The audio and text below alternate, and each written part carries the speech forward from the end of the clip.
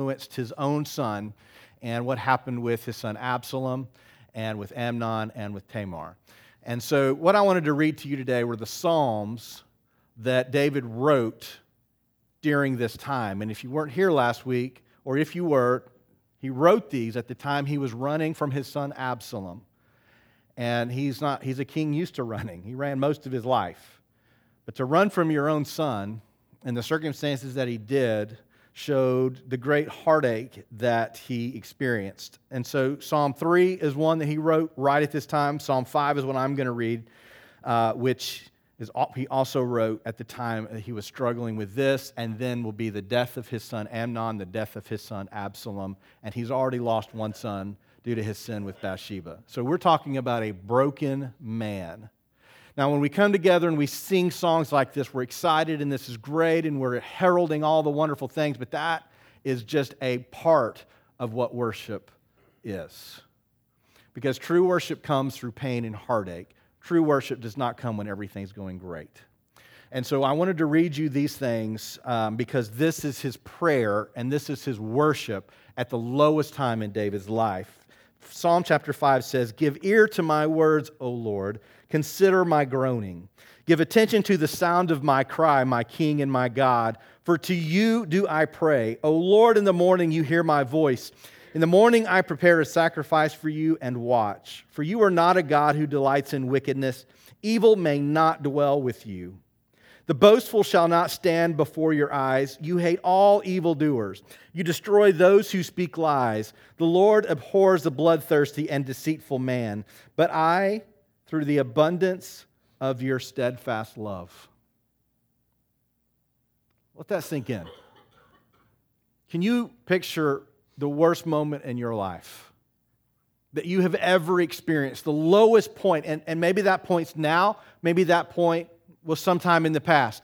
Can you picture that moment, the lowest point of your life, and to say, "But I, through the abundance of your steadfast love, will enter your house. I will bow down towards your holy temple in the fear of you." Verse 8 says, "Lead me, O Lord, in your righteousness because of my enemies. Make your way straight before me. For there is no truth in their mouth. Their inmost self is destruction. Their throat is an open grave. They flatter with their tongue. Make them bear their guilt, O God. Let them fall by their own counsel. Because of the abundance of their transgressions, cast them out, for they have rebelled against you. But let all who take refuge in you rejoice. Let them ever sing for joy and spread your protection over them, that those who love your name may exult in you. For you bless the righteous, O Lord. You cover him with favors as with a shield." And what I wanted to share with this one passage was that what worship does at its most purest form is proclaim the character of God. That is what worship is. It is not that we feel good. It is not that we get excited. It is not that we walk out and go, "That was an awesome set." We walk out proclaiming the excellencies of a God who created all of this and then loved us with such a full love that he gave his son so that we could know him and we could walk with him. So what we find in David is that David sees who God is. He understands who he is, and he quite honestly understands who he himself is, a broken, sinful, fallen, flawed man. But it is his worship that makes him a man after God's own heart. His willingness to turn and to come back that makes him that. Worship proclaims the character of God. John Piper says this about worship. Worship is when the mind apprehends great truth about God and the heart kicks in with deep feelings of brokenness or wonder and gladness and admiration and gratitude, and the mouth says something like this: "Blessed be God, O blessed and praised and honored and glorified be the God and Father of our Lord Jesus Christ." It is when we celebrate who he is, where our songs and our words and the thing that makes us who we are says there is only one who is supreme in this world, and that is God. And we have the opportunity to follow and to know him. What I've learned over time in my own faith and my own worship is that worship is born from our faith and, more importantly, our humility before Him. We cannot celebrate the greatness of God as long as we hold into the greatness of ourselves. As long as we live believing that we are great, we will never see how great God is. There's only one who can hold that place, and it is Him. One of the things that I believe our culture, our society, our people, our own hearts, what we are missing today is this characteristic of humility. This belief that we are here not for ourselves, but for others. We have a responsibility to care for those who are in need, to love those who are unlovable, and to go to those who are oppressed. It is in humility that we say we are no longer the center of our world. We are not the most important person in the room. We are not even the most important person on the planet, even though many of us live that way. So yesterday, as you all are aware, great evil is perpetuated in our world, but it is sometimes shown very clearly for what it is. And so as we watch the events that are unfolding in Charlottesville, which is just a microcosm of what's happening around our nation, one of the questions we have to ask ourselves is, how do we worship when those things are going on? How do we proclaim the character of God, and how do we invite that character into our own lives when we see this kind of stuff going on? Because in all reality, what's happening in our world is a great narcissism that's coming on us, where we say, I matter, you do not. And if there was ever any question, and church, the church is one of the most sheltered communities in the world when it should be the least. We are sheltered from the reality that evil exists and is being perpetrated in our world all around us. So the acts of yesterday, and if you're frantically looking up CNN or Fox to find out, what happened yesterday, I'll let you do that. But for those of you who are aware, we have to do more than simply sing songs and come to church. It is not enough to say words. Can I tell you right now, there is a battle on the airwaves for who says the right words the right way. And can I just say this? Talk is cheap. Talk is cheap. There are many people who are getting on their pulpit and they are denouncing, or they are praising, or they are saying one thing or the other. And I would say this: God could care less what you say, but He cares what you do. So we live in a world, and in our own home, we are raising a child that the world right now is screaming, we cannot love her and she cannot love us because our skin is a different color. And if all I do is stand here and say to you, this was a bad thing to happen, now let's continue in worship, which is what will happen around our country today. That is meaningless. So let me be very practical for just a moment, and then we're going to continue our worship. Be very practical for just a moment. It does happen, but I have yet to come across a person with a different skin color, a different religious background, a different generational background that has treated me the way the world says they will treat me. I know it happens. I've seen it happen to others. But I myself encounter people who are different from me every day, scores and scores of people who are different from me every day, and we have wonderful exchanges and encounters with each other. Let me ask you this.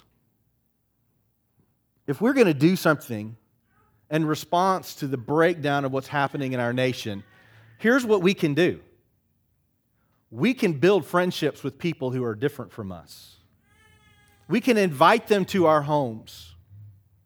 No one is here from any news agency to get my words and put them on TV somewhere, and praise the Lord for that, because it would probably be embarrassing. But what you and I can do when we are not invited to Washington on a council of how to deal with racial problems, when we are not writing books that are being read by millions of people on how to combat this issue, what can we do? we can love the people we come in contact with every single day. We can go to them. We can build friendships with them. We can invite them to worship with us, and we can go to worship with them. Because in truth and in all reality, in the world that you and I live, it's not those that are screaming from the tops of their lungs that we need to be divided, that even know what's going on in the world. It is you and I who live and exist with all these different people every single day. We work together. We go to the same stores together. We go to the same movies and shows together. We eat together. We rely on each other so that we can have homes to live in and electricity that powers our lives. We rely on each other so that we can raise our children in a community that has basic needs like parks and schools and facilities to care for those who are in need. You cannot live your life just with people just like you, and neither can I. So at some point, you and I have to recognize that in this world, if we are to worship and demonstrate the character of God says we are to love others.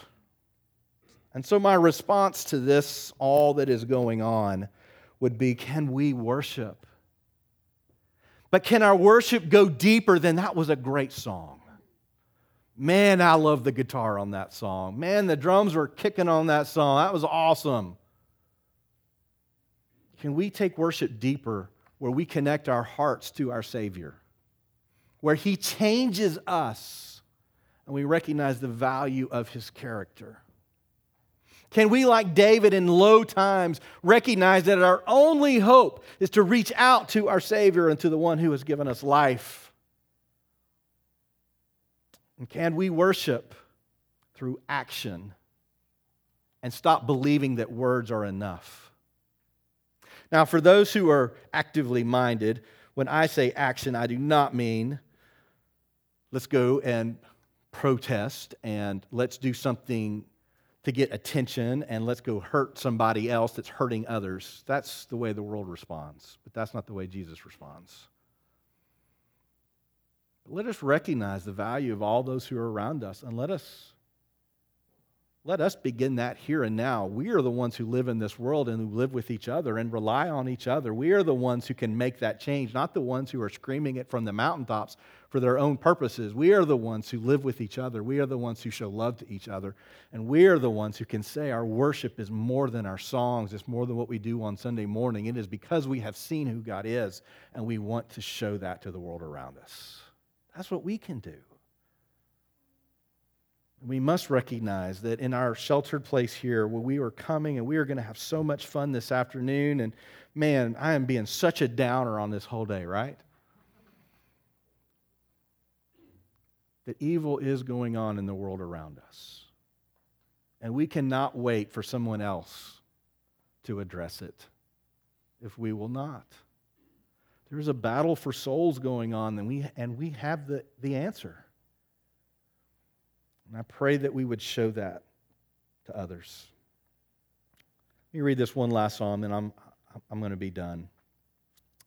This is written at a different time.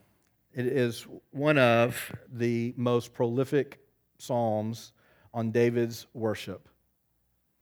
And it further demonstrates, outside of his pain and his hurt, his heart elevated towards God. And we have a couple of more songs that we're going to do today. And I pray that if so far you've been engaged with the music and you love the songs and you've been excited about what's going on here, I would encourage you, take these next few minutes to go deeper and to recognize that worship is our gift to God, not anyone's gift to us.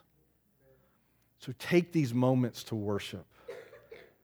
Psalm 145 says, I will extol you, my God and King, and bless your name forever and ever. Every day I will bless you and praise your name forever and ever. Great is the Lord, and greatly to be praised, and his greatness is unsearchable. One generation shall commend other works to another, and shall declare your mighty acts.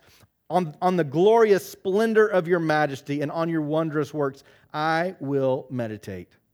They shall speak of the might of your awesome deeds, and I will declare your greatness. They shall pour forth the fame of your abundant goodness and shall sing aloud of your righteousness.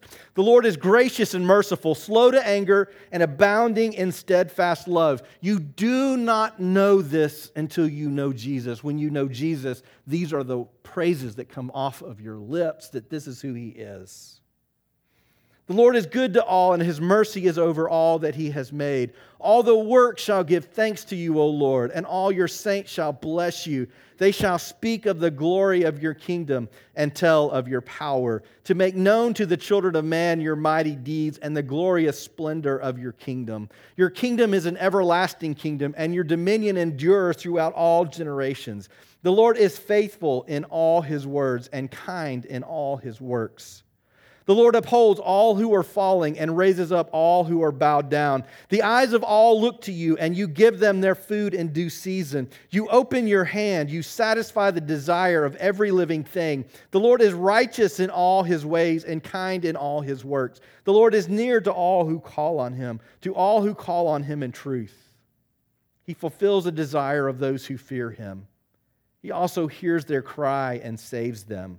The Lord preserves all who love Him, but all the wicked He will destroy. My mouth will speak the praise of the Lord, and let all flesh bless His holy name forever and ever. So as we sing these next couple of songs, let me just encourage you that if you need to zone out a little bit, because right now you need to have a time between you and God, I want to encourage you to do that. If you need, as the words are going, as the music's going, and you just need to meditate on the goodness of God in your life and what He has done for you, let me encourage you, that will be the most meaningful time of the day for you. If the next few minutes is a time in your brokenness that you need to cry out for a Savior and recognize His goodness, His mercy, and His love for you, then do that. Proclaim that to Him and experience an overwhelming sense of His presence within your life. I believe one of the things that people are missing in their walk with Christ today is experiencing true worship. And so I invite you to truly worship Him in these next few minutes. And I don't know where they've all gone. I just kicked them off the stage, and now they're probably all over the place. But you guys can come on back up, and I'm going to pray with you. And I want to pray also. They're ready. They're like, man, get off the stage. We're ready to go. You didn't know where to go? You just hid back there? I'm sorry, guys. That was terrible. I'll put you in a closet. But in all seriousness, it is in our worship that we recognize who God is. And once we really see that and recognize that, it will change us. And that's why worship changes us. Father God, I thank you for this incredible team who has come together, that you have gifted with these great skills and abilities. I thank you for the songs that have been written of praise to you, of recognizing your character, who you are, and our great standing with you, not because of our own ability or our worth or value, but just because you loved us. God, I thank you for all those who are in this room and in this building today who are serving and giving because of their faith in you and their willingness to love others. And I thank you that we can see that collective worship in so many different ways this morning. Father, I pray for those that are in this room that in these next few minutes, this would be a time just for us to ascend to where you are and to give you praise and glory, because it is due you. You are worthy. You are worthy of our praise. Father, I pray for our nation. A nation that has so many people screaming at the top of their lungs that we should be divided, and yet you have stated with your own blood that we are one people before you. Our skin color is so inconsequential, no more than our blood type or our hair color. It's no more different than how we put our pants on or how we go to work. The things that divide us are so inconsequential, and yet it is creating such great hurt in this world. And Father, as there are those who are completely overcome by the work of evil within their lives, Father, I pray that you would help us to be overcome with your goodness and your mercy and your love, so that while others teach hate, we can teach love. But God, I pray that you would give us the courage to act and not just speak, to do things that matter and not just condemn, to find places to bring reconciliation and not wait for someone else to do it. Father, I pray that we would love those that we come in contact. I pray that you would bring people into our lives that will enrich our experience of humanity and life. I pray that you would change us as we recognize who you are, how worthy you are to be praised. We ask all this in Jesus' name. Amen.